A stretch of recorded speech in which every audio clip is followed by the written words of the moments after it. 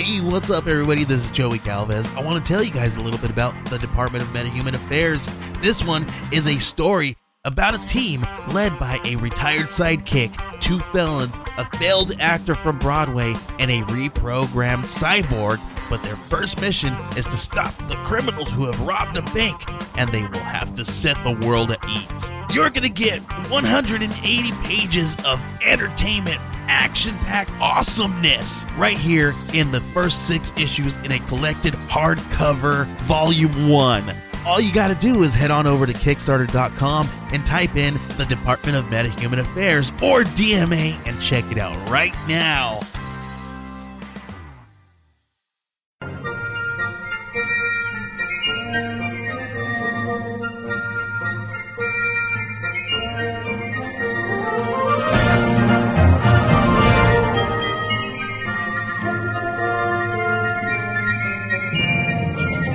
Hello, you dirty fucking shitbags. This is Nigel Hawthorne, late of The Madness of King George, which is a movie I was in, you fucknuts. Oh, I hate you all so much, but you watched my movie, and you liked it. Who do you think you are, you fucking shitbags? I have no truck with you, and I have no belief in you or your families. They call me Farmer Nigel because I appreciate how things work for farmers, and none of you fuckheads out there are farmers, you cut snacks.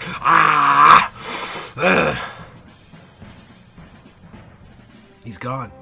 What the fuck? I don't know. I mean, the man's been dead for 15 years. I suppose that is enough to make you angry, but Jesus. He didn't even introduce the show. He didn't even introduce the show. He didn't say anything about us. I mean, say our names. I'm Jason, and that's Brendan, and this is for Screen and Country, and that was Nigel Hawthorne, and he is just knocking shit over, heading out the door. I don't know what his problem is. We were nice enough to invite him from beyond the grave. What the hell? Look at that. But Nigel, you can't... Rah! Fuck you and fuck your families. Why are you back? Go away. Get out of here, Nigel Hawthorne. You lily-livered, finger-spragging, blagging fucks. Okay, Jeffrey, can you... Thank you. Did you get a butler? A security guard. Oh. He's also a butler. Wait, was he the guy on Fresh Prince of Bel-Air? You got him as your security guard? I mean, he's got nothing to do. Oh, well, that's awesome. I'm glad you're putting people to work. Oh, boy. Well, that is an eventful start to this show. Yeah, it wasn't what we expected. As we introduced ourselves, we said the name of the show, we introduced ourselves. What is this show all about, though, Jason? This show is about British film and about the top 100 of said British film of all time, according to the British Film Institute, as listed in the year of our Lord, 1999. Yeah. After 1999, that's when it ended, right? As we've established previously, British film was halted in 1999 so that this list could continue to be accurate for many years to come. Because of the armistice? Yes, it was part of the armistice with Germany in World War I. That was actually a long-term what do you call it? What's the word? Fuck. In a reparations? Contract. No, it's a... Why did I say reparations? It's not a reparation. It's a long-term... anyways. It took a lot of years, but it finally happened. Okay. The World War I treaty with Germany said that Germany took full responsibility for the war, mind. Yeah. But the British had to stop making films as of 1999. That was the deal. And Germany paid back its money that it owed, so the British had to stop making movies. And here we are. That makes total sense. Yeah, absolutely. Well, Jason, after that complete nonsense... Yep. We are going to talk about a special, a very special movie this week. But first, we need to talk about... last week's film. The Madness of King George. The Madness of George III, if you're in England. Yes. If you were in the land where our movies come from, you would say that's the title of the movie, Jason? That is what I would say. That is what you would say with your mouth. That's what I said. The Madness of King George III. Or just George III. George III. The Madness of George III, comma, King of England, comma, protector of the realm, comma, defender of the church, comma, man about town. No, that's the Japanese title. It's the Japanese title. It's most of the poster. Yeah, it's just a bunch of symbols. All right, let's talk about this. We got comments from some folks. Yes. About the Madness of King George. First up here from Andrew Littlefield. He says, it's a fascinating piece of history with a relevant question. How do you handle a monarch that is certifiably insane? And it was a bigger question back then because monarchs wielded considerably more power. I mean, if Her Majesty Elizabeth II, long may she reign, went nuts right now, I mean, it's not like she could actually really do much because she has a lot of people that surround her. And also, I mean, it's just not done anymore. Kings and queens, it is just not done. I was going to say, does she really have that much power? Although it would be interesting to see, I would love to see a crazy queen just try to dissolve our parliament, just to be like, yes, I'm dissolving the Canadian parliament immediately, and just to see what would happen. We've been on a real roll after the Brexit thing. Tyler McBee says that we read George III and the Mad Business in an MA course and were assigned a paper on any topic surrounding the issue. The course met the requirements for English/history, so I wrote a comparison of George III of history and the character in Bennett's play, so the original play that this movie was based on. He's a fascinating man, and the film is among the best biopics ever produced. There are certainly liberties taken, of course, but as a film, it's outstanding. Yeah. I didn't think there were too many liberties, though. Like, it was fair as far as one of those movies are concerned. As far as the history I managed to glean from Wikipedia, it seemed pretty consistent for the most part. I assume, obviously some dialogue and whatnot would have to be invented because it's not like we have transcripts of this stuff. But the main, don't? I do. I mean, you obviously have access to better sources than most people. But yeah, no, it felt good. It felt like it. Yeah, like I say, based on the history that I read, it followed the beats pretty closely of that situation. Keep going. Who's next? Yeah, well, who's next? That would be Christina Lore. Mm-hmm. Christina Lore. Say it like Don Pardo. Christina Lore.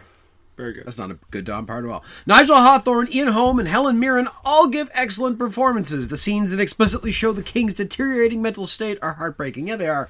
Those are the toughest scenes. Seeing a man who's like clearly such like this strong-willed guy just degenerate in front of your eyes because it gets worse as it goes on.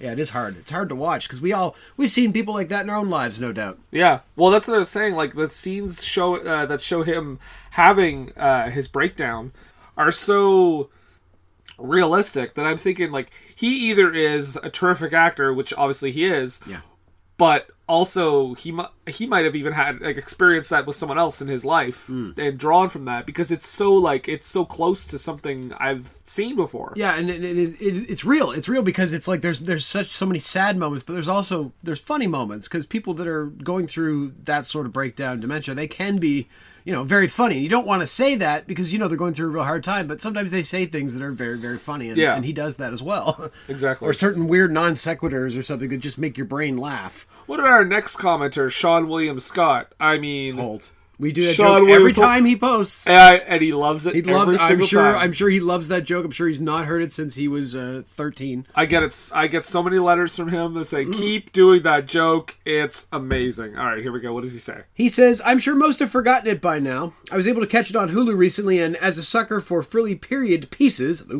I like that. Was happy it had more substance than your average lacy frock. Oh, yeah, this guy's a writer. Nigel Hawthorne and Helen Mirren are so good. I think all British royalty must have been mad, or so the movies about them would make us think." Well, yeah, no, you're right, Sean. I think when you're in that position where you have a combination of like ridiculous wealth, ridiculous power, and a real strong streak of inbreeding, you get a certain madness that just kind of permeates a family. And every now and then, one that comes out is a top of the game, top of the pops figure, but not as much. Top of the pops. I just thought of like a radio station for some reason. No, that's a British TV show, Brendan. See, for our British listeners that are laughing at us trying to understand British culture, I was making a British reference. Oh my God. And if there are any British listeners out there and you enjoy sitting there smugly smirking at all the things we say, let us know, because I just want to know that I'm happy I'm making your day. And in the spirit by giving you pleasure in the most British way possible, by having you smugly look down on somebody else. And in the spirit of British comedy, there are several of these jokes that will only begin to make sense about 10 minutes after we tell them. That's right. I guess going back to Tyler McBee, because he made another comment here. Many of the royal houses of Europe had incidents of members rising to emperor, king, czar, grand duke, elector, palatinate, etc. Palatinate. Who appear to have been mentally ill. It's difficult to know the truth of some, as they ruled far too long ago for us to separate legend from reality. In the case of King George III, who died in 1811, we have more conclusive evidence. Charles VI of France believed his bones were made of glass and had iron rods sewn to his clothes to prevent them from shattering. Fyodor I of Russia allowed his brother-in-law to make all decisions of state so he could wander his kingdom ringing the church bell of any town he entered. And Joanna of Castile had the tomb of her dead husband Philip opened every day so she could caress the body. This went on for 3 years. This is the problem when you have a hereditary system of government, is that you don't have to actually have any qualifications. And again, that tendency in a lot of royal families to maybe marry and marry a little closer than they should, you end up with some real pieces of work. Yeah. But at the same time, like, so many leaders in history are people that, like, great leaders would also have been considered just absolutely bonkers nuts, but the things they did happened to actually be beneficial or in some way, you know. Like, I think somebody, I love Winston Churchill. He was a super smart guy, but he was fucking nuts in some ways. Absolutely. And I mean, he has some less than desirable qualities. Oh, absolutely, yes. Yeah. But also the right man at the right time for the right job. Yes. The Kevin Spacey of his time. I don't know if I want to tar him with that brush. All right. So our last comment comes from Brian Kuiper, or Keeper. I think it's Kuiper. But what did Brian Kuiper say? Brian says, it's been a while, but I remember really liking it. I'm not usually big on costume dramas, but this is something much more than that. Funny, poignant, well-directed, acted, written, just a damn good movie. I saw Nigel Hawthorne in Yes Minister, and after seeing this, and wondered why this guy wasn't a worldwide superstar. He deserved the kind of acclaim to other Brits of his generation. He's that good. And he is. He's fucking great. I've not seen Yes Minister, but he's fucking great. Yeah, and before we watched Madness of King George, I legitimately had no idea who he was. Yeah. And I think a lot of people in 1994 felt the same way. That they saw this guy in Oscar season. It was just like, who is this guy? But then you get some people that are like, Demolition Man's Nigel Hawthorne? What, he was in Demolition Man? We talked about that. Okay, well, it's been a while. It was only a week, Jason. It was only a week It was ago. last week, remember? So, Jason, this is the last thing we do here before we move on to this week's movie. We will compare this movie on the list to the movie that's on the American Film Institute 2007 list at the same number on the list. So, The Madness of King George is 42 on the BFI Top 100, of The course. Answer to Life, the Universe, and Everything. Isn't that 43? No, 42. Oh, okay. 43 is the number of stock car driver Richard Petty, the legend Richard Petty, the king they call him. Well, speaking of Richard Petty, the movie on the AFI Top 100 at number 42 That's is... actually Kyle Petty. You're such an Elliot Kalin right now. Is number 42 on the AFI is Bonnie and Clyde. Oh, with Warren Beatty. Yes, Bonnie and Clyde with Warren Beatty. Haven't seen it. I like how you said it as if it was the full title. Yep. Bonnie and Clyde with Warren Beatty. Yeah, no, I've not seen it. Have you seen it, Brendan? I have seen it, Brendan. Did you like it? I did like it, Brendan. I like. Yeah, Bonnie and Clyde is a great movie. Who plays Bonnie? Faye Dunaway. Okay. So and Gene Hackman's in it too. Okay. So you're the film guy. Don't look at me like that. No, I'm telling you. Don't look at me like Take that. my facts and shove them in your bum. I would say, wow, comparing these two movies. Well, to avoid keeping my reputation as somebody who just likes the newer movies more on this list, I'm just going to give it to Bonnie and Clyde. But it's close. Like, yeah, I don't know. Both very different movies. Yes. Well. Bonnie and Clyde's very good. Madness of King George is very good. Yeah. So watch them both. It's a toss-up. Do a doubleheader some night. Can we say toss-up? Toss-up. It's a toss-up. And Jason is giving it to Snow White and the Seven Dwarfs. One of the greatest movies about women who are knocked out for long periods of time in history. Wait, second best, $1 Million Baby. I gotta give it to Snow White. Hot take. All right, that is a terrible thing. So that's good to it for this. So let's get to this week's movie, Jason. Let's talk about This Sporting Life.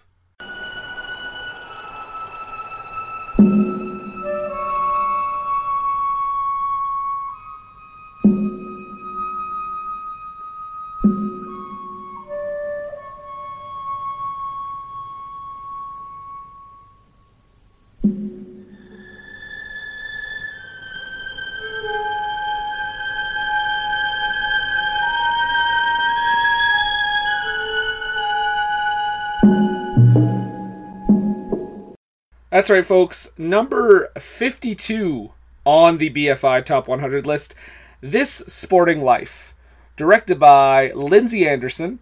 and starring The great Richard Harris. and Rachel Roberts And Rachel Roberts. and Doctor others.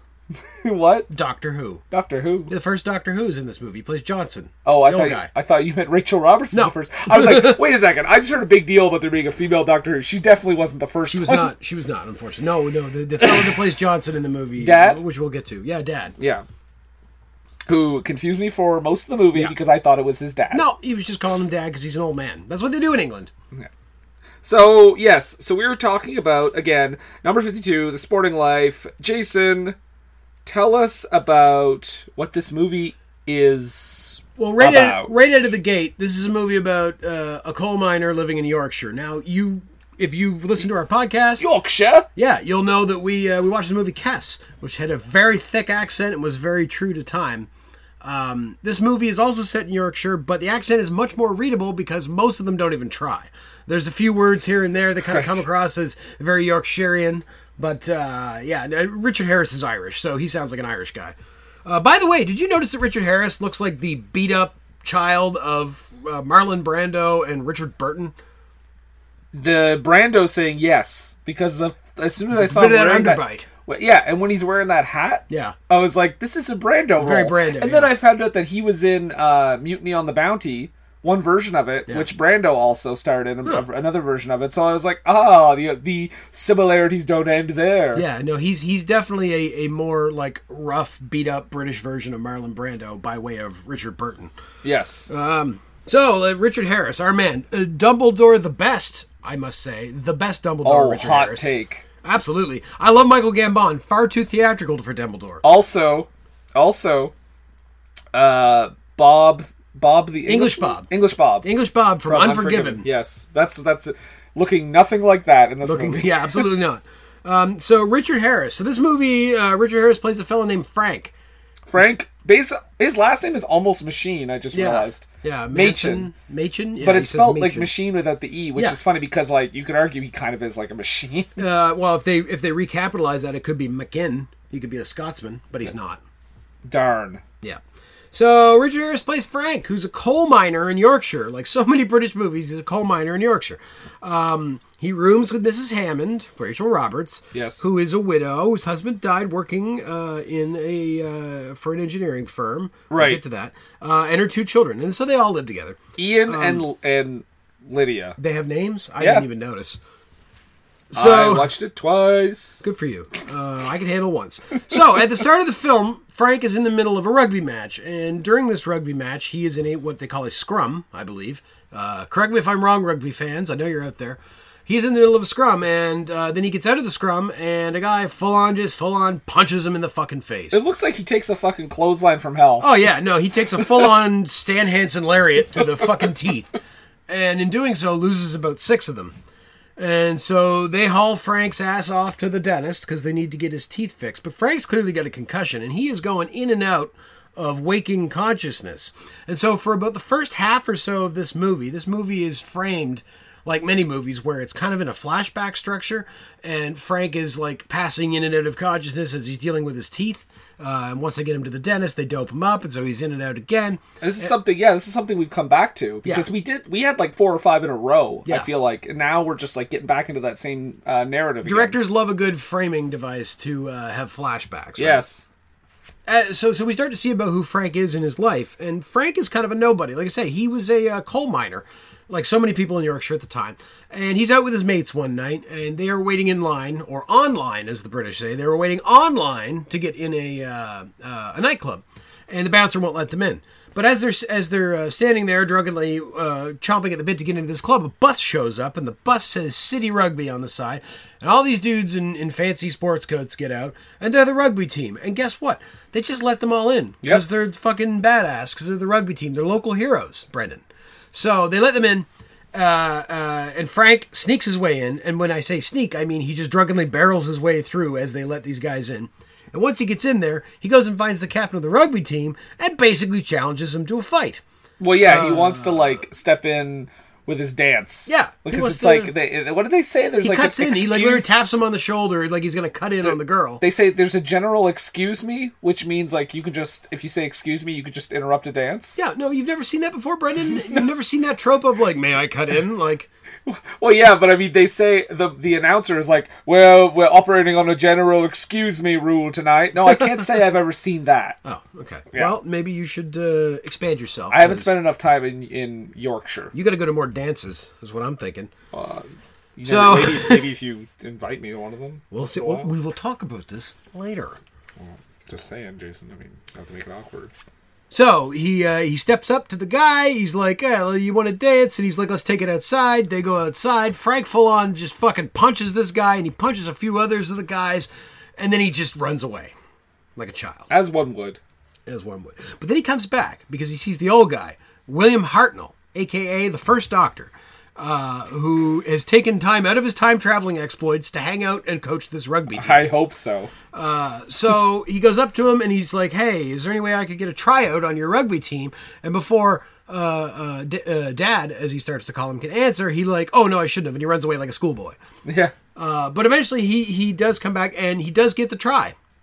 Oh, trial. Try is a different thing. Try is what they call a touchdown in rugby. Okay, thank you for pointing that out, because halfway through the movie, when he's already on the rugby team, and they said, you had a good try today, I was like, what? He's already on the team. What the fuck are you talking about? That was him, dropping the ball like a touchdown. British people confuse me. Wrong podcast choice for me. So the coach, Johnson, a.k.a. Dad, gives him his tryout.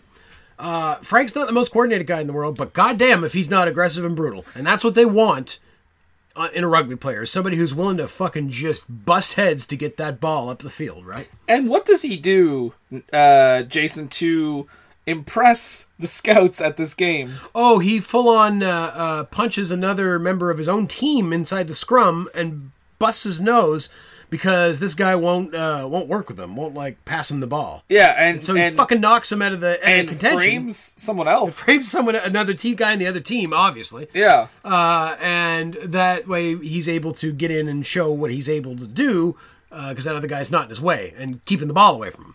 Yeah. So, I mean, hey, gotta give him credit. That's a guy who takes what he wants. We'll talk about that later. Yeah. Oh, God. He's a man who takes what he wants. We want what we take, and we take what we want. And so this is enough to sufficiently impress the owners of the team. And now the owners of the team there's a guy named Weaver and there's a guy named Slomo. Slomer. Slomer? Slomo? Not Shlomo. Oh, God, Mr. Richard Harris, we want you on our team, but we're not paying £1,000 for you. Oh, my knees. So, yeah, so Slomer and Weaver, they kind of are a little bit of a rivalry in between them, but they want Frank.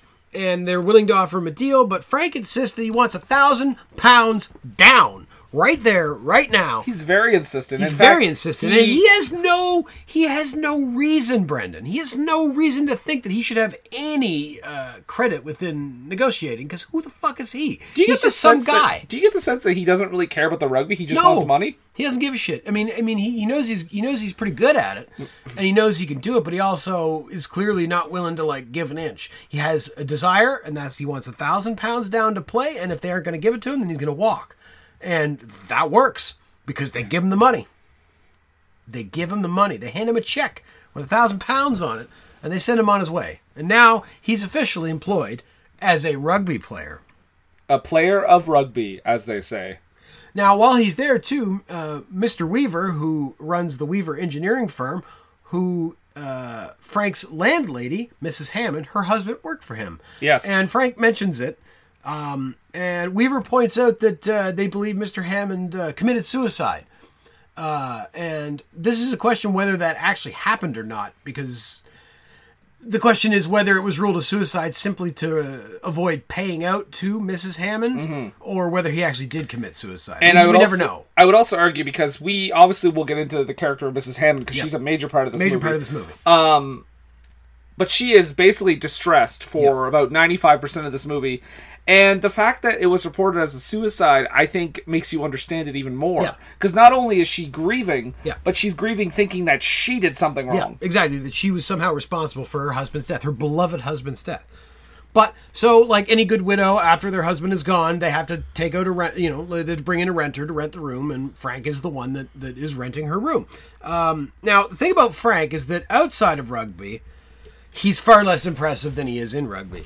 He's a shithead. Mm-hmm. He drinks too much. He thinks far too much of himself. He only wants to impress Mrs. Hammond.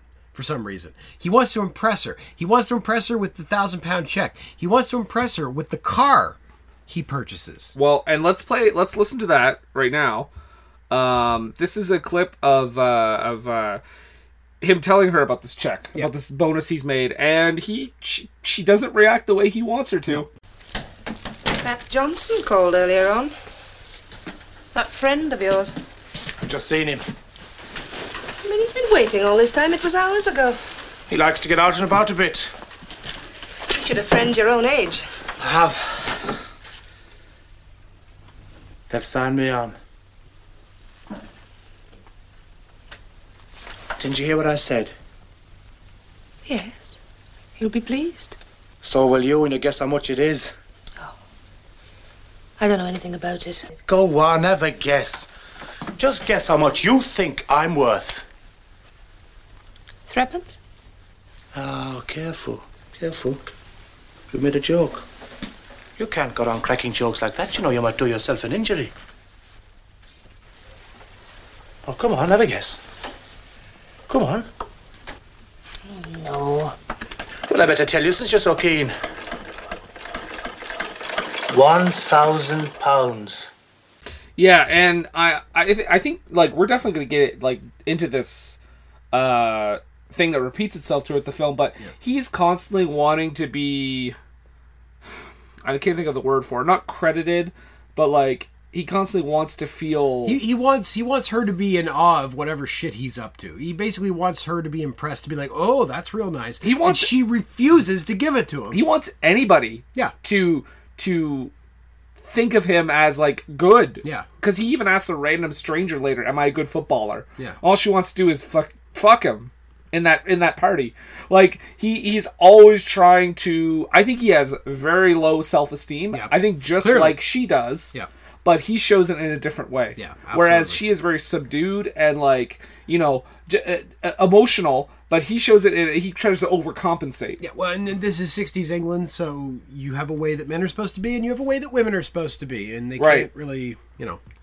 Men don't cry. Men don't cry, that's right.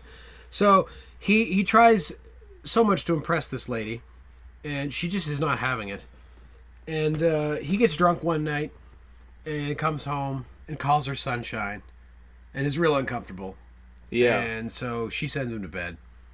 The next day, he's hanging out in his room, and she comes up to turn the bed over. Because I guess she's that good a landlady that not only is she willing to like rent him a room, she's willing to come up and fucking change his bed. Or make his bed up, which is pretty sweet. That's a pretty good service that you normally have to pay extra for. But it's at this point that Frank decides it's time to take their relationship to the next level. And his way of doing that is to force her onto the bed and rape her. Yeah, so this is a thing where he is constantly trying to get some sort of reaction out of her in one way or another. Now, I am not advocating for rape as a way to get a reaction. No, I am not advocating any of his actions in any way in this movie because they're terribly misguided. Yeah. But the thing is, in this scene, it's like his desperation. He is just done. He doesn't know what else to do. He figures the only thing I can do is just force myself on her, and that way I will finally get the reaction I want. And you know what? Yeah. That doesn't even fucking work. Yeah. Because he comes downstairs immediately after that and asks her, like, what are you going to say anything? And she's like, well, there's nothing to say. And he gets angry, throws something, and leaves. Yeah. By the way, I just want to quote, I was doing some research for this movie, and I found a summary of this movie on Turner Classic Movies on TCM.com. And I want to read you how they describe this scene. Okay. Eventually, however, she succumbs to his sexual magnetism and permits him to seduce her, but she remains emotionally isolated. Yeah, no, not quite. No, no. He rapes her. He rapes her, and then she gets into a relationship with him because that's what you did back in the 60s. Yeah, that is. When was that written? 1965. I don't know. That was just what was on TCM. Oh boy, TCM. Yeah, do come on, some guys. proofreading there. Yeah. His magnetism. No, he straight up assaults her. Yeah, he straight up assaults her. And then he has the balls to say... And he does the Ralph Fiennes hook. He does the Ralph Fiennes fish hook, which is the second instance in this list, I think. I think it's the third. Third? Where was the other one? I don't remember, but I remember... Orange? What? Clockwork Orange would probably be a No, good but candidate. I remember saying, oh my god, they did the Ralph Fiennes hook at some point. Oh, was it maybe Four Weddings and a Funeral? No, I don't remember. Maybe not. I thought I saw it. No, it's in Darling. Right, Darling, right. So we got a Julie fish hook Christie in 3 does it movies.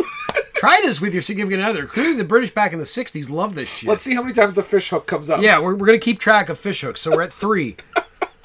So This is terrible. Keep going. So the thing about Frank, and he tells his friends this, is that women don't frighten him. No. Clearly. But then he kind of has this put to the test when Mrs. Weaver, the wife of his boss... The board who owns the team- housewife. Yeah, the board housewife invites him over to her house for a bit of a drinky poo. And he goes for some reason. Because, well, he's not smart. He's not smart, and I suppose he also probably feels like, well, she is the boss's wife. I can't really say no to her. Yeah. I don't want to get in shit with the boss. And he shows up, and what happens? She tries to seduce him. But Frank is very uncomfortable about this, clearly because he has an interest in Mrs. Hammond. Enough that he raped her. Jesus. But it turns out that in the 60s, it's okay for a dude to force himself on a lady, but a lady can't do the same on a guy. Frank gets really uncomfortable with the situation and just fucking bails. I think he's also worried about Weaver finding out. Oh, yeah, no, Mr. absolutely. Weaver. I think that's his main concern. He's worried about that, but also I think he's clearly uncomfortable in this situation. Yeah, I don't yeah, think for he sure. really wants to fuck this one. Well, and I think because, like, it's kind of funny that tables are turned. Yeah. And I think the movie is well aware of that Yeah, situation. absolutely. In that he is aggressive. He can be sexually aggressive, but when the tables are turned on him, he is very much like Mrs. Hammond. Absolutely. He is terrified. Yeah, very terrified. Or at least you can kind of see it in his eyes in that scene. Oh, it's great acting. Richard Harris is great in this movie. He doesn't play a likable person at all. No, not at all. But he is very good in the he's so very good. good performance. He's great. So for some reason, I don't know why, but Frank has been deluded into thinking that his life is in Mrs. Hammond, that he's going to love Mrs. Hammond and she's going to give him the love that he desires. Again, after the rape. But I mean, time and time again, she is so not interested in him. Even though she kind of gets into a relationship with him, she clearly doesn't really, because she is grieving. She's still grieving for her husband, And he doesn't understand that. he doesn't understand. He doesn't understand how she can grieve, how could she could still be grieving even though he's telling her, like, just be happy. Yeah. Like he's not intellectual enough to figure that out. Yeah, to realize that there's more to being happy than just saying be happy, you know? Yeah. I mean, and we can see throughout the movie that she obviously has an attachment to her husband. For a while there, she has his boots by the fireplace. Yes. And that's kind of a constant reminder. And then when she gets into the relationship with Frank later in the movie, you'll see at one point that the boots have been placed in a cupboard.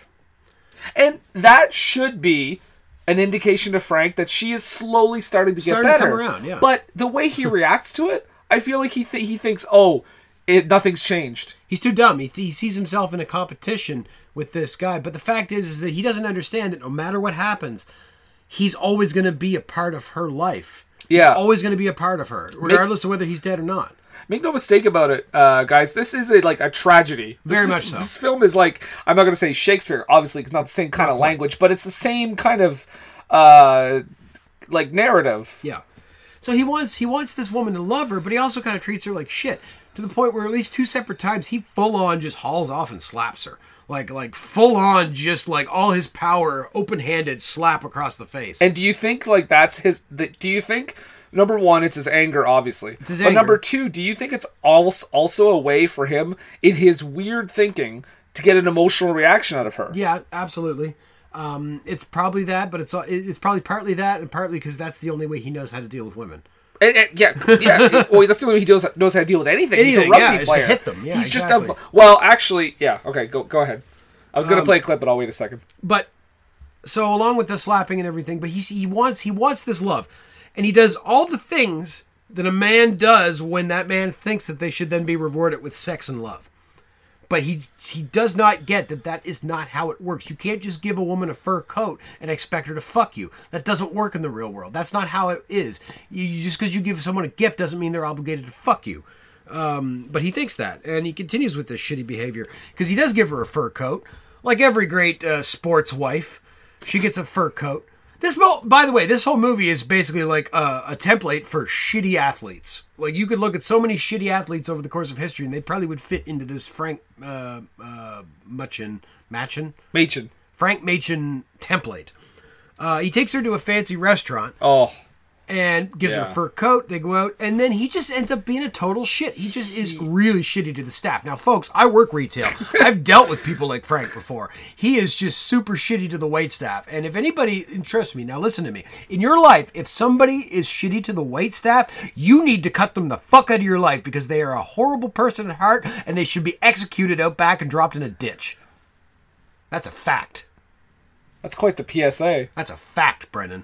I won't hear anything else. No, he's horrible. He's the worst. He's yelling out at people. Putting his feet up on the chair, and he's like, oh, hello, love, what are you eating over there? Like, just like annoying the rest of the customers. And of course, they're all upper crust. So this, in a different movie, Brendan, this would be the scene where it's the comedic scene where the lower class guy goes and just fucks with everybody. It makes them all super pro-clutchingly uncomfortable. Yes, and I thought about that too during it. I was like, this is how it would probably actually happen in real life. This is like Animal House, but reality. Yeah, exactly. It's like, imagine if Animal House wasn't funny. This is what we Animal House was a drama. Yeah, if Animal House was a drama with no jokes. Those poor jocks. Those poor guys. Oh, poor flounder. We all want the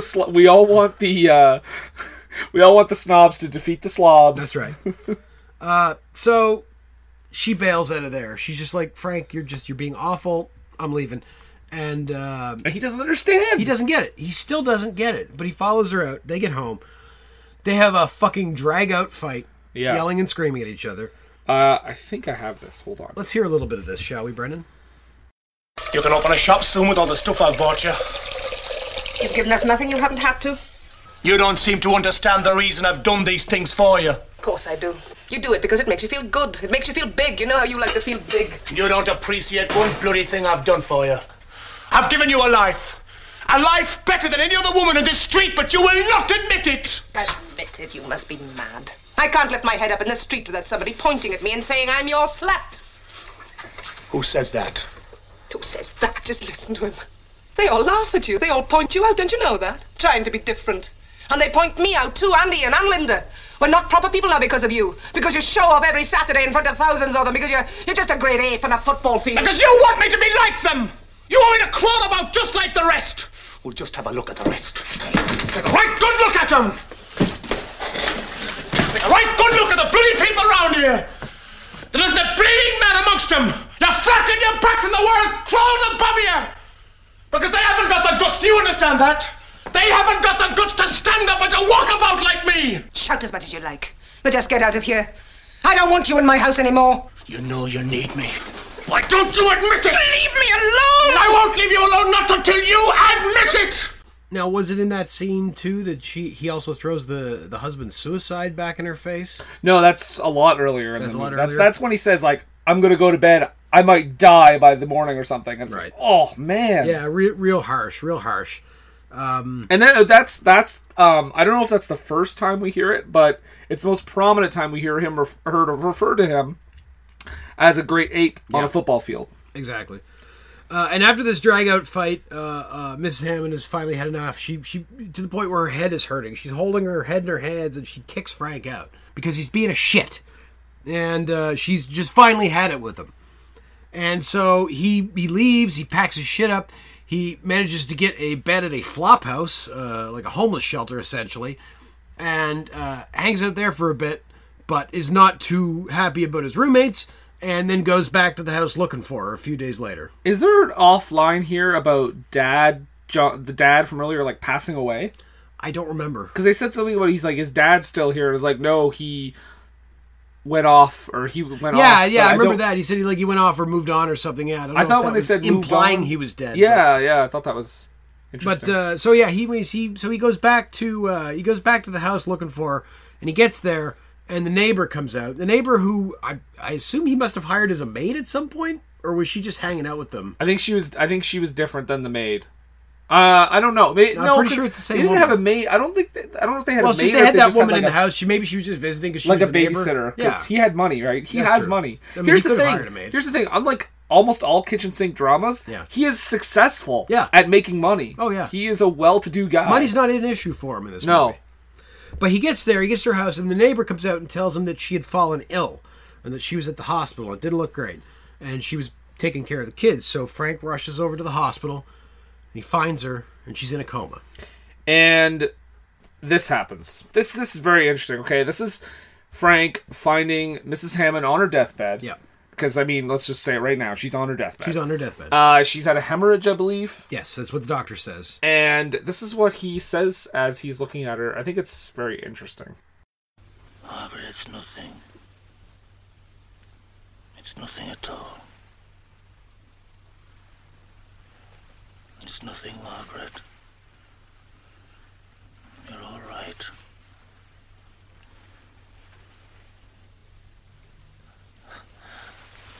You're all right. You're going to be all right, Margaret. You're going to be all right now. You're safe. You're safe, Margaret.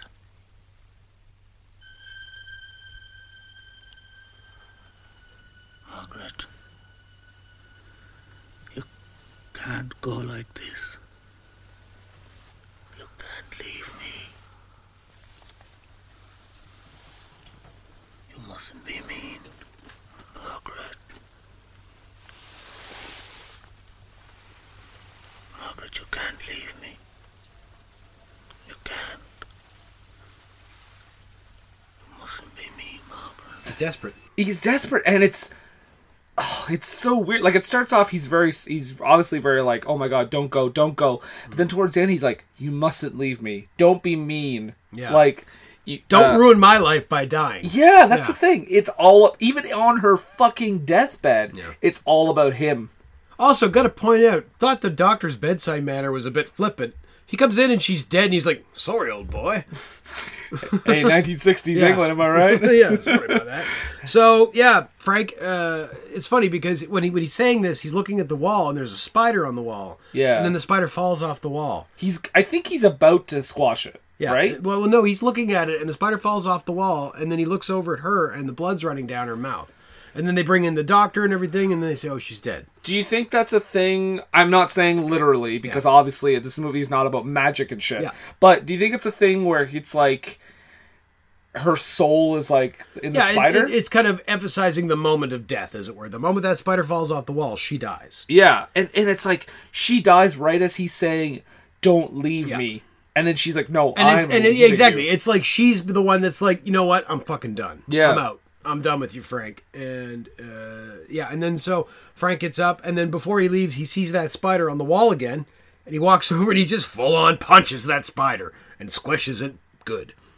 And he leaves. He goes. He walks out, and he comes out through the waiting room, and there's the neighbor with the two kids, and he just kind of looks at them and doesn't say a fucking word to them, and just walks out. Walks right out. He's done with them. He's done with them. She's dead. He has nothing more to do with them. He walks out. He goes back to the house where nobody is right now. He breaks into the house. He goes up to his room, the room that he had been renting, and sees his mattress gone. And he goes back. I think he goes back downstairs and screams her name because he's. Yeah, it's a very like Stella. Yeah, moment, very Stella kind of which, moment. again, Marlon fucking Brando. Marlon Brando, yeah. But after that, what does he do? He goes back to playing rugby. What else does he have? Putting his life on the line. We see him just finish out the movie, just playing rugby. He's just another great ape on a football field. Just throwing a ball around and punching guys in the face. That's all he's good for. All in all, you're just another ape on no balls. All right. That's a different song. Okay. So yeah, that's this Sporting Life. Not an uplifting film. No, not at all. Don't want to show this to Grandma to get her to go to bed. Nor do you want to play this at parties. No. It's, dude, let's get fucked up and watch This Sporting Life. And then we'll watch Schindler's List, and then we'll watch Cass. Bonus episode, or bonus movie, Clockwork Orange. I'd be drunk and watch Clockwork Orange. That'd be fun. I don't know if I'd get drunk and watch Clockwork Orange. We'd be all laughing when that girl... No, I'm not. No, we're not even. Let's not go down we're that road. terrible people when we're drunk. Yeah. So I mean, let's get into this, Jason. This movie is based on a book. It is based on a book. It's based on a book written by David Story. Much like Cass, it is based on a book. I don't think David Story wrote that book, but... No, David Story wrote the book in 1960, and I believe he also wrote the screenplay. Yeah, he himself, as I understand, was a former rugby player. Yes. So it felt... Apparently the book was rather accurate and felt very real because of his actual, involvement in the sport. Right. That is based on a book. I don't have a lot to say about the book. Apparently, it's pretty close. Interesting fact I want to point out, just before I forget about it. Rugby in England, there's two different types of rugby. There's rugby union and there's rugby league. Rugby union is the more complicated game and is generally played by the upper classes, although there are parts of England where everybody plays it, but it's generally associated with the upper class. Chances are Frank is playing what's called rugby league. Rugby league is a simpler game that's easier for spectators to understand and is generally associated with working class people, especially in like Yorkshire and places like that. So I just wanted to point that out because I find that interesting that this sport, rugby, has two specifically different sets of rules in a schism that goes back to 1895, Brendan. They're like the fucking Catholic and Protestant churches. You said schism. Schism. It's like jism, but churchy. Churchy jizz. Yeah. That's my new band. New punk band? Yeah, churchy jizz. Church jizz.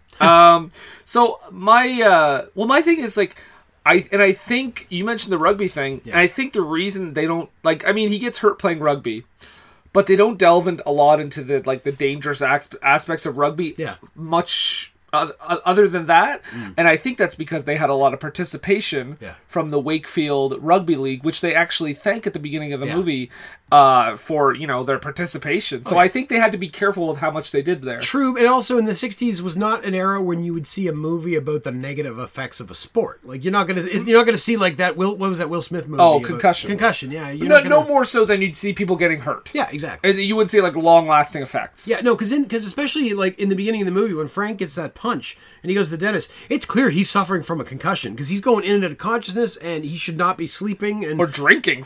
Yeah, absolutely not drinking. You think, oh man, how much that must hurt.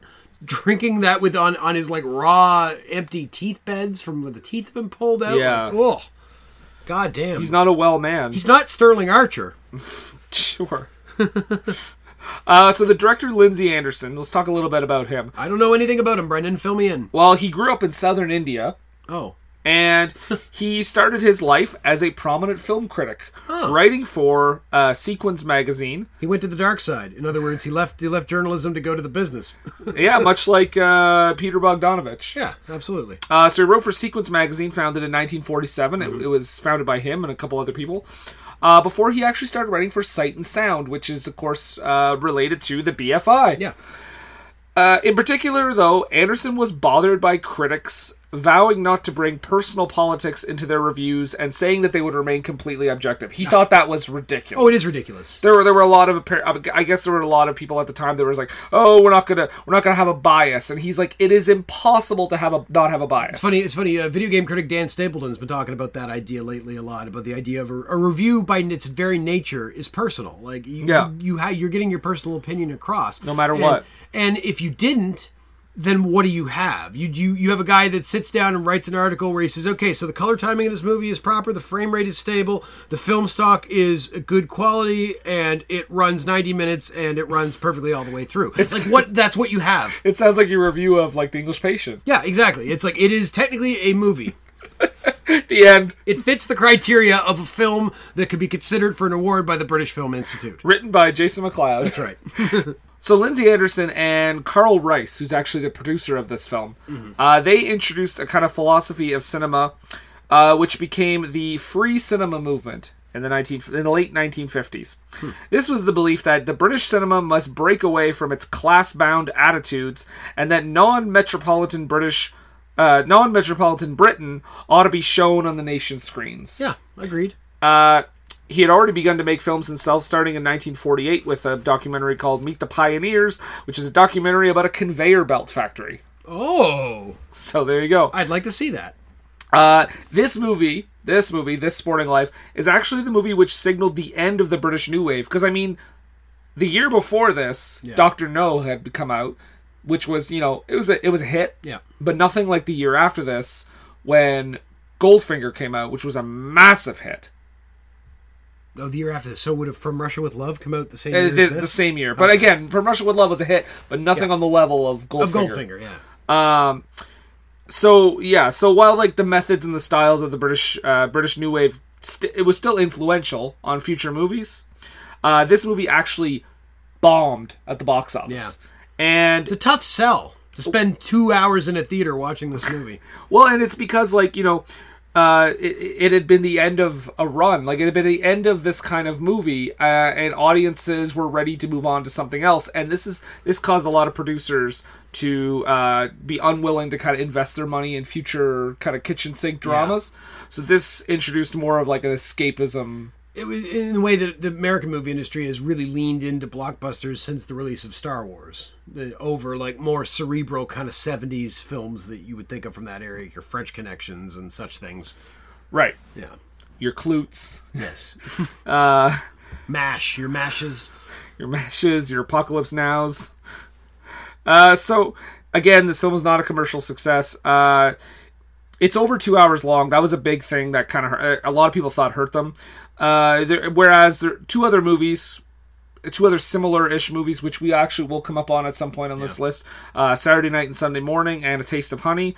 They deal with difficult issues and paint a gritty picture of England, but they also do have a kind of glimmer of hope and some belief that, like, the spirit will triumph. Yeah, this movie does not have that. None of that. This movie has no hope. This movie, I think, I will put my foot down right now. Do it. And I will say this movie is the most bleak one we've done so far. I will say it's bleaker than Kess. Yeah, absolutely. I would say you're up there. Because, Kess, it's like, the bird dies at the end, but the kid is still a kid, and he still has his whole life ahead of him. There's still the potential for something to change, but Frank is Frank. I mean, Kess, you don't get any sense of hope that it's going to get any better for him. No. But the this fact that one is just he's like 14 years old. He's still got his whole life ahead of him. This one, there are no peaks. It's all fucking it's all downhill. valleys. Yeah. Nobody's happy. So Lindsay Anderson said at the time of the movie's release, the movie shouldn't be looked at as a kind of North Country working class story. He said there are obviously class frustrations in the movie, because this was post-war, so there's not a lot. The jobs were terrible. Obviously, you said he was a coal miner. Well, coal mining was booming, through the 40s, 50s, and in that era. But by the 60s, it started to kind of, I think it was on the downslope. And as we said in the Kess episode, coal miners in Yorkshire were among the lowest paid in the country, and probably had like the lowest safety standards of anybody as well. Right.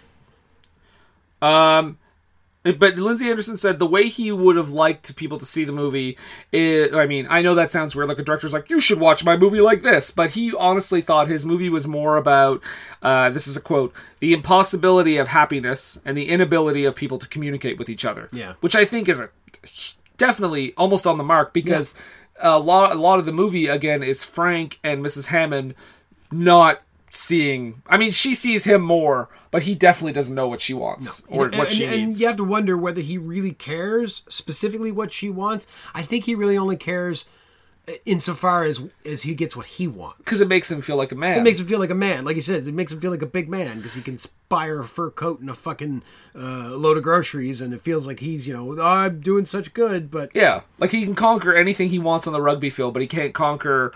Mrs. Hammond, and that kind of, that bugs him. Yeah.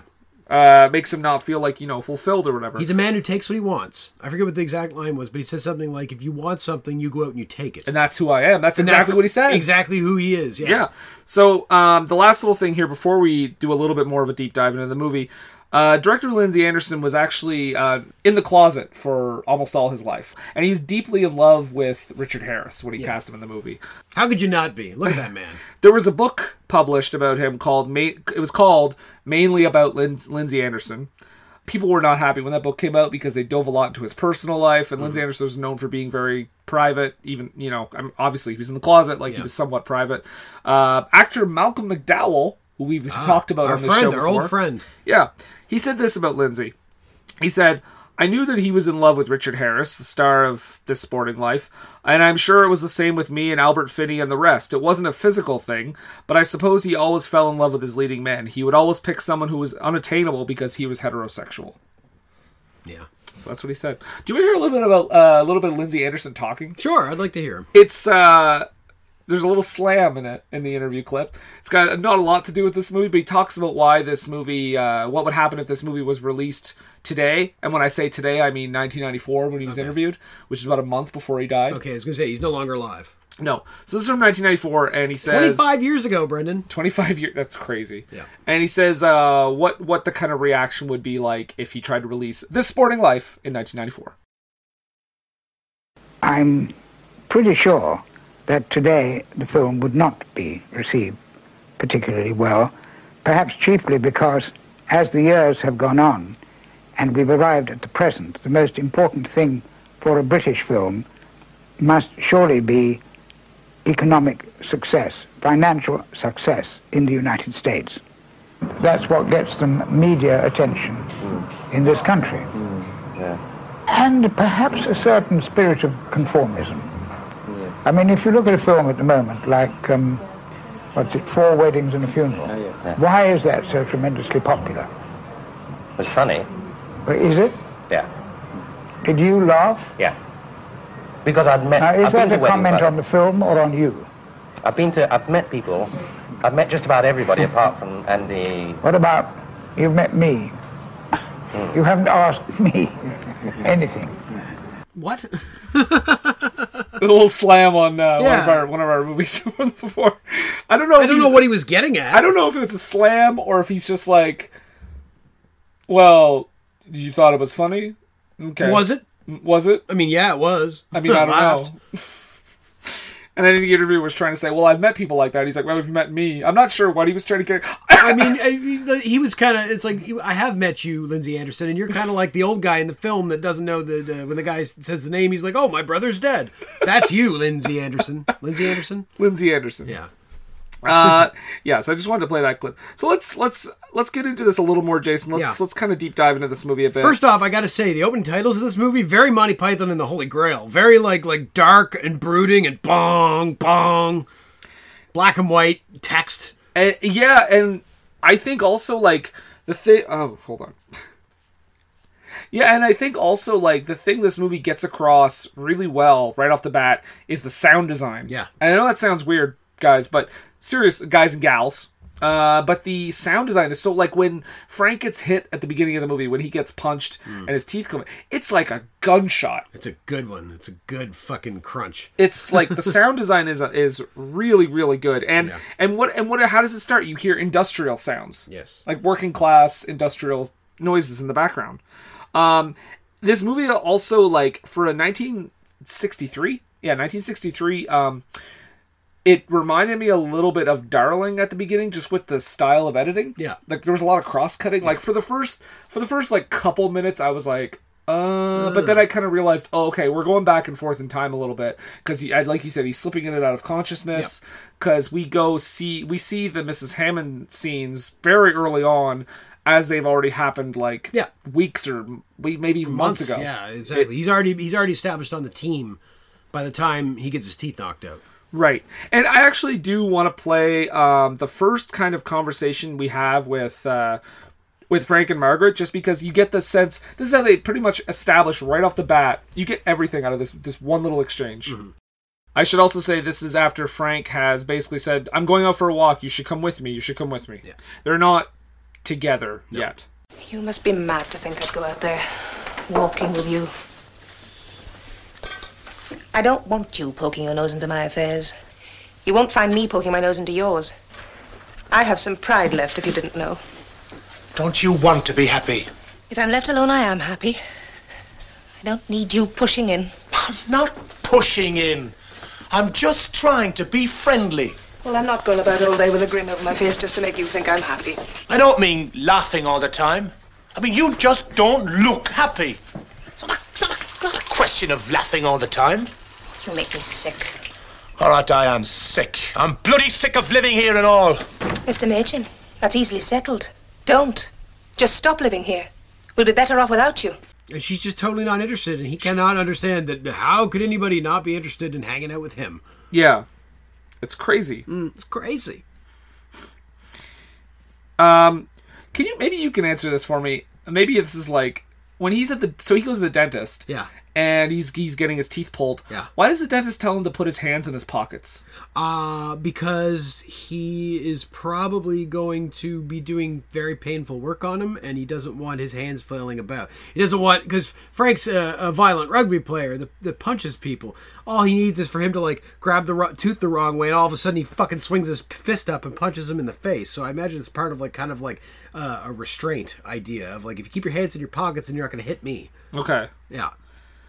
I don't know if that's the case, but that's what I would say. That was my assumption. For some reason, I was like, does this dentist have like sexual harassment claims against him? Keep your hands to yourself, Frankie boy.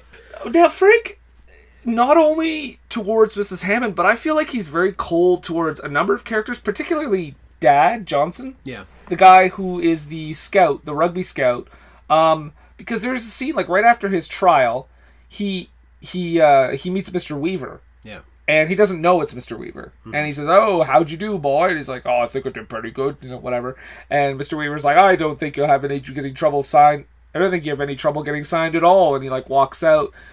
And he's so mad that Dad didn't tell him who that was. He squeezes his hand. Yeah. Like Why'd you squeeze my hand, Frank? He's violent, and it's not just like a quick squeeze, because like you said, he's actually reacts to it. Why you gotta be so mean? Why you gotta be so cruel? Why you gotta be so mean? And later on in the movie, I feel like I feel so bad for Dad, because he kind of throws him to the wayside. Yeah, I mean this guy he's a scout. He puts himself on the line to get Frank a tryout, and then just kind of gets cast aside. Like, well, he does offer him some money at some point, but he, of course, being the typical British person, is like, "Oh no." Then the neighbor does that later too, where he tries to give her money, and she's like, "Oh no, it couldn't." Yeah, and then he just puts it out anyway. And just leaves it there. Well, I'm wondering if the breakdown of his relationship with Dad has something to do with this scene. The old man treats you like a son. I wouldn't say that. I call him Dad because he's old. I don't mean that. What do you mean? The way he treats you. The way he ogles you. He looks at you like a girl. Now, don't come with that. He's interested, that's all. I'd say excited. Well, excited then. What are you getting on about? He hasn't got much to get excited about at his age. He's done a lot for me. He's never had a job of work in his life. How do you know he's never worked? Because I've got eyes. You just look at his hands. He's got awful hands. They're all soft. What have hands got to do with it? He's got awful hands, I've got awful hands. We're not all women. It's nothing to do with me. Yeah, it's interesting, because when that scene happened, in my head, I thought, my modern tuned head was like, oh, is that going to be an interesting plot element, that he's kind of in love with Frank too? But that never really goes anywhere. It doesn't, but there is a later scene where Mr. Weaver hits his leg. Yeah. When they're in the car together. Yeah, he touches his leg. He kind of grabs his knee in such a way, and Frank kind of was like, okay. Yeah, Frank has a momentary reaction of like he's uncomfortable about it. Yeah. I don't think it's meant to be that when Mr. Weaver does it. Maybe but I thought back to that because I wasn't sure whether she was talking specifically about Dad, obviously. She was, yeah. But or whether Weaver too. Like, is there a whole gay subplot going on? But no, that was not the case. Well, yeah, no, I think she is talking about Dad because she also mentions like later on when he's outside, basically waiting for Frank to get home. Yeah. I think there is. I think that's there. But I think in 1963, you could only go so far with it. You could only go so far, yeah. However, I will say, there is a movie coming up on this list at some point that was made around this time, and they do a lot more with that. So I bet the budget was way less. Okay, probably. Yeah. Harvey Weinstein produced. Well, there's a lot of drunk naked pool wrestling in this movie. Did you notice that? That's what I mean. There's a lot of homosexual undertones. And that's another thing, too. But it's from that old era where, quote unquote, no one was gay. I mean, lots of people were gay, but nobody talked about it, so nobody ever thought about it. So you just naked boys hanging out together. That was just what you did. It was like being in school. You got naked, you went for a swim, you had a grand old time, you sucked a few dicks, and then you went home. That was all you did. Throughout this whole movie, did you ever feel horny? No, not really. I mean, all right, to each their own. Yeah. But did you ever feel like a little bit of Taxi Driver may have borrowed from this? Yeah. There's even a scene where he looks in the mirror and he's like shadow boxing. Yeah, exactly. It's almost like, the iconic scene in Taxi Driver. I wonder if Scorsese, because, Martin Scorsese, we talked about Black Narcissus and him loving the films of Powell and Pressburger. I don't think it's that far like, far-fetched thing for him to also have Well, watched Scorsese this. was clearly a film nerd, so yeah, if anybody saw this movie in America in the 60s, it was probably him. He's probably the only one in the theater. And I mean, he's also a guy, as far as a character is concerned, he's also a guy who, like in Taxi Driver, obviously he wants to clean the scum off the streets, or so he says. And in this movie, he fancies himself as some kind of, like, great figure that's going to right all the wrongs in Mrs. Hammond's life. Yeah. So it's kind of the same with delusions of grandeur. Exactly. Delusions of grandeur, of being more than they are, but without actually, being grand. They want to be grand, but they're not prepared to actually be grand.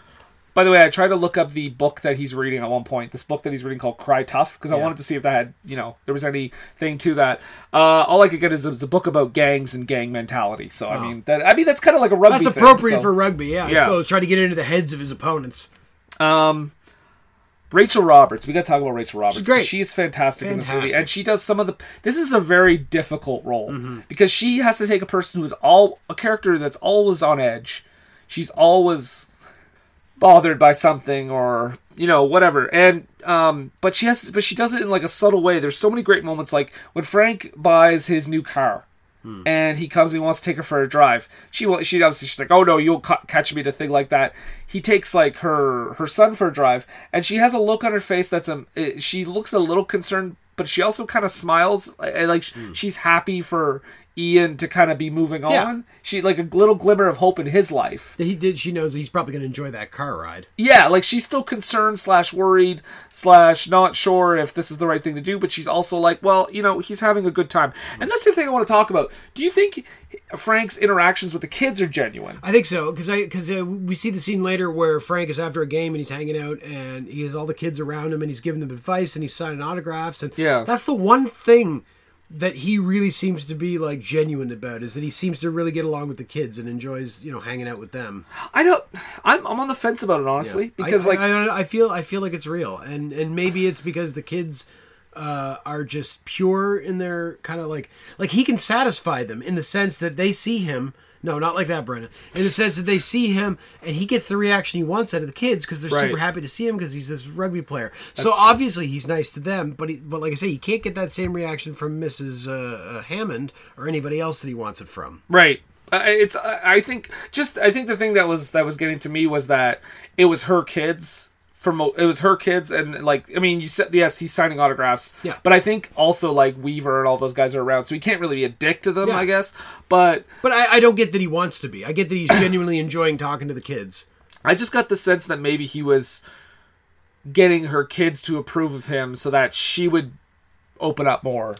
That may be an ulterior motive. But I didn't think about your point though you made with the kids being like very pure and very like giving him the reaction he gets to be the big man he wants to be, and they give him the reaction that he wants. Exactly. Yeah, that's a good point. I need to mention too, also just another example of Frank being a shitty person. Like we talked about how when he was at the restaurant, but earlier in the movie he goes to a cabaret with I think Morris or one of his other teammates, and there is a young lady that is singing a song, and he's fucking full on like heckling her. Oh, catcalling and he's everything. He's like, oh yeah, show us your personality, lass, like that kind of stuff. Like it's like, and as a guy, as you and me both who have done stand up comedy before, those people are our favorite. Those people are the best. Yeah, they're and great. That's what we hope for. We strive for hecklers. Yeah.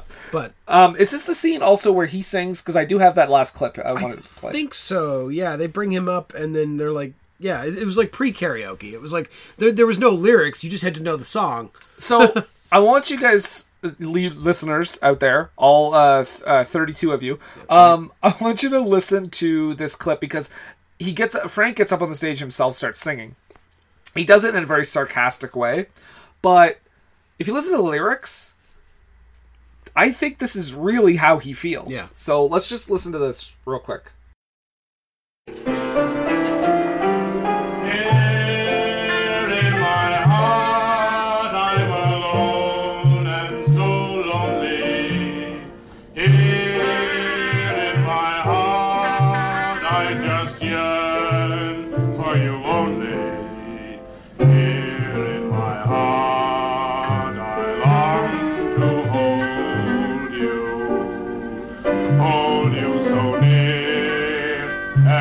Close to my heart, so darling,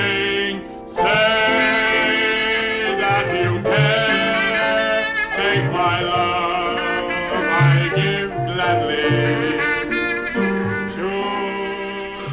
Like, don't you think? Yeah, It's like him singing to Mrs. Hammond, I basically. obviously didn't notice it at the time, but in retrospect, after the end of the movie, hearing that now, it's like, clearly he's clearly singing what his real feelings are. He's singing, say that you care. Yeah. That's like what his he wants. big thing. Just tell me that you're impressed with me, that you give a shit, and I'll leave you alone. And now I remembered the word I wanted to use. Yeah. He wants validation. Validation, absolutely. Validation, Brandon. He wants validation because what is the thing he does when, like, we played the clip earlier, but when he gets signed, he wants her to guess how much. He says to her, "How much do you think I'm worth?" Yeah. That is how he That's how he asks her, and it's not only her. I don't have the clip for everything, but, like, you know, he asks a bunch of people how much they think he got. Yeah. And he doesn't say, like, hey, how much do you think I got? He says, how good do you think I am? Like, it's always, always, always asking. It's always tied to some value. Am I good? Yeah. Am I great? How good am I? I'm 1,000 pounds good. Look at girl, my check. That girl wants to fuck him at a party, and he says, am I a good footballer? Like, it's all about that. That's all he cares about. His validation. He needs to be validated. We all need to be validated sometimes, but this guy is really hard about it. But also, he doesn't really seem to get any validation in a lot of ways, or at least the validation that he seems to crave. Right. He's like he's like the kid from Kess. He's just grown up kind of a shitty life, and here he is. Man, I don't want to believe this is the kid from Kess all grown up. Yeah. Richard Harris is the older version. Oh, why is it still the 60s? He aged very fast. He also they smoked a lot back then. He just aged real quick. He also, his buddy Morris is engaged, and they have a scene where they kind of talk about that too, because he says, "Oh, marriage, I'll never settle down. That's the worst." But you know that if Mrs. Hammond wanted to do that, he'd be down in a second, absolutely, in a heartbeat. Absolutely. And he doesn't understand. There's like even a scene later on where he's talking to Morris, and he says, "Hold my hand. Am I allowed to, like, can I love?" Like, yeah, he's like I don't really understand. I don't understand the, like, hold my hand thing, but, like, he says, like, I won't be doing this forever. Like, I won't be playing rugby forever. So I need something that's a common, like, a steady thing. He wants stability. Stability, and she's my stability. Yeah. That doesn't sound like someone that's in love. Yeah, that's a fucked up way to look. He's desperate for a significant other, in, like, we've seen in many movies over the years, and men and women both, that he's so desperate for stability that he's willing to take whatever. And it's like, because that's the question, does he actually love Mrs. Hammond? It seems unlikely, like, that he's actually in love with her. She represents something. She represents a life that he thinks he should have. Yeah, and, like, that's the thing in this movie. Again, he's I wouldn't say he's rich, but he's wealthy. He's well-to-do. He has a nice car. He has a nice car. Unlike all of these movies, this character is well-to-do, and it's just his personal life that's such in the shitter, and it's because he doesn't have any fucking nuance. Like, he doesn't have any... Yeah. And, like, yeah, we talked about the tragedy at the end of the movie. He is basically, as Margaret described him, Mrs. Hammond, a great ape on a football field. That's what he is. He throws the ball around and punches guys in the face. Well... Man, we got into that deep. I like that one. That was tight. Yeah, this is a movie. This is a long movie, and you know, it can be pretty rough to watch, but it's led to some good discussion. It's an interesting piece.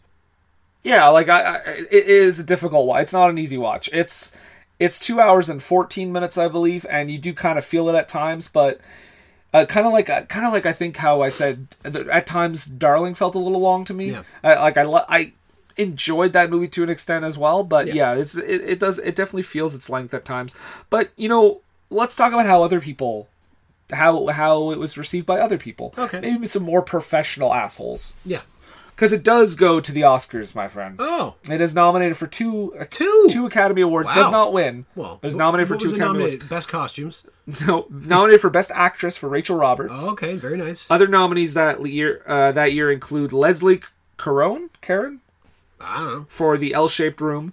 Shirley MacLaine for Irma la Douce. We just saw her in a trailer. The greatest film of all time, rumor has it. Rumor has it. Rumor has it. Other nominees were Natalie Wood for Love with the Proper Stranger. But she got thrown off a boat before she could accept the award. Why did I know you were going to say something like that? I couldn't stop from talking about her, and I dumped her in the river. I don't think Walken did it. Yeah, he did it. He was the guy that did Robert it. Wagner did Robert Wagner watched him do it. Okay. Yeah. Sure. Anyway, the winner was Patricia Neal for HUD. HUD? Yeah. The Housing and Urban Development? Sure. Okay. It's a documentary that she won Best Actress for. Nice. And then the other nomination was Best Actor for Richard Harris. Other nominees that year include Albert Finney for Tom Jones, which we will do eventually. Yep. Rex Harrison for Cleopatra, which I recently bought for $5. Wait. Rex Harrison got a Best Actor nomination for Cleopatra? He sure did. Now, don't get me wrong. I love Rex Harrison. But really? Playing Caesar? Come on. Is this a hot take? I don't think this is a hot take. Is Rex Harrison... do you think Stewie would make a good Caesar? Because that's basically what it is. I mean, I don't want to delve too much into hot takes, but I mean, fucking... Rami Malek got nominated for one Best Actor. Anything can happen. He's a solid actor, Brennan. Yeah, he's all right. I don't like him in that movie. I'm going to stand by it. You're a terrible person, and you will be thrown off a bridge. And then the other... I didn't see the movie, so I don't know. That's what happens in Bohemian Rhapsody. Oh, okay. The other nominee was Paul Newman for HUD, again. Yeah. But the winner that year was Sidney Poitier for Lilies of the Field. Oh, I don't know that one. I don't know it either. He did win for... In the Heat of the Night? Wait, no, I don't think he did. Guess Who's Coming to Dinner? No, In the Heat of the Night won Best Picture. Oh, okay. He didn't win for Best Actor. Anyway, so that's what happened at the Oscars. At the BAFTAs, however... Yes. The real awards... It lost to Kess. No, it's not even released the same year as Kess. Kess is what, a year later? Kess was 1969, so 6 years after this. So at the BAFTAs, it was nominated for Best Film, Best British Film, Best British Actor, and it wins Best British Actress for Rachel Roberts. Hey! So that's cool. She deserves it. Well, before we get into our kind of wrap-up, final thoughts, is there anything else you want to say about this Sporting Life? I did have one thing. He druggedly drives at one point and shows up home. And that's... oh, no, this is what I wanted to say. Though he does druggedly drive up home and nobody references it. Is that... And this stands out just because it isn't a thing. Everybody smoked back then, but he doesn't smoke in this movie. He chews gum. He's constantly chewing gum. Huh. And I don't know if that makes him more of a dick... because he has that kind of like jockey, kind of like, I'm always chewing gum, see, thing going. And he chews it with his mouth open. And chawing it. And whereas everybody else smokes cigarettes like you would expect in a movie that era. I wonder if it's like, I mean, I would have to go back and watch it again, which I will not lie to you folks. I probably won't watch this for a very long time if I do watch it again. Because it's bad, just because we saw it. It's difficult. Like Crash, we've seen it. Now we move on. I will watch Crash every day. You like James Spader getting horny on cars crashes? Oh, that one. I was talking about the other one, but I'm just wondering if you think James Spader getting horny off car crashes is fun. I need you to leave the room. Do you know who the fuck you're talking to? Sorry. What was I saying? I don't know. I wonder if it's a situation like, I know we just talked about that movie winning an Oscar, In the Heat of the Night, because there's in that movie Rod Steiger does a thing where he's always chewing gum as well, and when he gets more agitated he chews it a lot quicker and his mouth is open, and when he's like sort of calmer he's just like doing the casual chaw. I wonder if, like, looking back at the movie, I wonder if he does that, because that's like kind of a cool actor thing to do. But yeah, no, I didn't even notice that either. Well, okay, so let's talk about this. So this Sporting Life is number 52 on the BFI. I already said I feel like this is the bleakest movie we have ever done. I would say so far, yep. Yeah, I mean, we might get... We got plenty to go. Oh, yeah. But, yeah. It does move at a methodical pace. It is difficult to watch at times. We have a very unlikable main character, even though he is very nuanced as a character. Like, there's a lot going on. Oh, yeah. But it's a movie... It's a very well-made movie. And that I will probably never watch again. And folks, we watched a Blu-ray of this, and it looks great. They did a wonderful restoration to it. It just looks sharp. I think it was a Criterion. Yeah. So. Yeah. That alone, though, like the fact that it doesn't have a huge rewatchability factor does move it down the list a little bit for me, just because of that. Yeah. But I appreciate the dark tone of the story and its various qualities. Yeah. I'm just happy to see Richard Harris in his prime just acting the shit out of this movie. Just fucking nailing it. Like, you can't argue with the performance. We all hate Frank. or dislike Frank substantially. I'd argue English Bob is a more likable character than Frank. Yeah, I would say, yeah. And English Bob's only on screen for like 10 minutes. Yeah. Greatest 10-minute performance of all time. That's right, it was awesome. I think that's going to do it for the movie. That was quite the heated discussion. But... I mean, not heated. We weren't fighting. That'll come when we watch Carry On when I decree it the best British film ever made. So, Jason, at this point, what is our next step? Our next step is to get our movie for next week. And how will we do that? We do that through the gods of the dice. You hear them in their bag. Like two little testicles inside a huge scrotum. It's me. Yeah. Your scrotum. Your tiny No, scrotum. it's my roll this time. Oh, okay. Okay, Jason, so I am going to roll these dice. Yep. And the number I get on these dice will be the number corresponding to the BFI Top 100 list. Mm-hmm. And we will do that movie next week. Assuming we haven't already watched it. Well, then we're just going to do it again. Then we'll just re-roll. Or do it again. We'll just watch it again. We'll watch it again. Do a whole other episode. Reanalyze it again. We'll just post a repeat. Yeah, right. Exactly. We'll just run the episode again. Even though you could just download it. Oh, man. It's going to be rough at the end of this thing. Man, I don't want... Just send me the link to your latest one. I'm tired of looking through all the summer reruns. All right, guys. That's what happens with TV, right? When they reason they run summer reruns because they got Doofus in the office. It's like, I don't know where the new episodes are. Right, that's right. They just keep rolling dice, and until the dice come up right, they won't make new episodes. All right. You want to give him a low blow for good luck? Here we go. Wow. Let's hope we get something fun. I don't know what I'm ready for here. Yeah, we'll see. Okay, we've got 57. 57, Brendan. 57 is The Go-Between, 1970, directed by Joseph Losey. Or Losey. The Go-Between. I think that's our next Julie Christie movie. Oh, well, yeah, I'm excited about that. I love Julie Christie. She's a smoking hottie. I don't believe this is a dark movie. Okay. And I believe Julie Christie is in it, and that's all I really know. I'd like to think that it's a screwball comedy in the Preston Sturges kind of manner. I don't believe it is, but, who knows? Well, we'll Maybe. see. This isn't Tom Jones. Okay. So, The Go-Between, 57. Man, we're getting a lot of 50s. Yeah. Like, yeah, we've been kind of 53, hovering. 52. Are those 57. dice weighted? For mediocrity? God save the... Yeah, so that is what we're going to do. The Go-Between, Joseph Losey, 1970, Julie Christie, I believe. If it's not Julie Christie, I'm going to sound like a total idiot. Well, that's you every day anyways, so what are we going to do about it? Ouch. Yeah. So that's next week. Join us, won't you? But before we go, we should mention that we are on Twitter. We are. We are at BFI_pod, if you want to follow us on Twitter. We're also on the podcatchers Podbean, iTunes, and Stitcher. You can find us at forscreenandcountry.podbean.com, and, for iTunes or Apple Podcasts, whatever the fuck they're calling it. It's out there. Search us. And Stitcher. Just search for it. And, Jason, where can they find you on Twitter? They can find me on Twitter. I am at Jason D. McLeod. That's MacLeod. True Scottish style. Find me on there. I tweet occasionally. He only does live tweets about baking shows. And I'll occasionally tweet about Star Trek. So if you're not watching Star Trek Discovery and don't want to be spoiled, don't look at my Twitter. That's rare. He's not much of a Star Trek guy. No.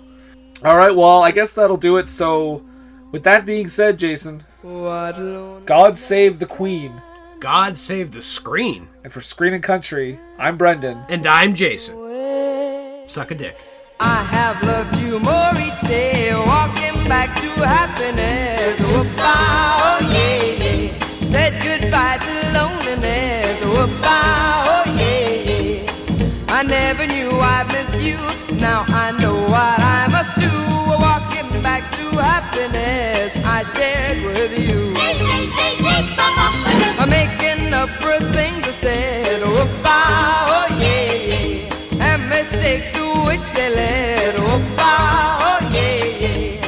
I shouldn't have gone away, so I'm coming back today. Walking back to happiness I threw away. Hi guys, we interrupt your favorite podcast to interrupt you with an ad for your new favorite podcast. Wait, isn't this playing on somebody else's show? Exactly. So then how are we... I thought we were their new favorite podcast. Well, we're going to become their new favorite podcast after they hear this advertisement for our show. What's our show called, Justine? Superiority Complex. Yeah? Where can they find us, Patrick? Twitter and Facebook. Yeah, exactly. You can go to @SoupComplex on Twitter, SOUP Complex, and you can go to Facebook.com/SoupComplex. But our main page is on Podbean, and you can find us there at www.superioritycomplex.podbean.com. New episodes are out every Thursday. Justine, Yes. What do we talk about on the Superiority Complex? Nerdy stuff. Perfect. Don't get all sensual with your voice. Yeah, did you hear that? I heard it. It's a little inappropriate. If you want to hear a little more of that, tune in to the Superiority Complex. One more time, Justine, what do we talk about? Nerdy stuff. Nah, wasn't No. the same. You tried. It's time, let's check our cue, baby. Pair it with a couple brews, baby. We love good movies. We love the bad ones too. So we watch them all and pass their lessons on to you. Oh yeah.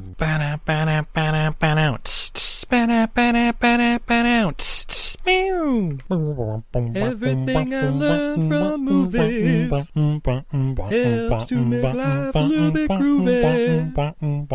With a one-last plot holes or gratuitous movies. It's time to get busy with your friend Steve and Izzy. At eilfm.podbean.com.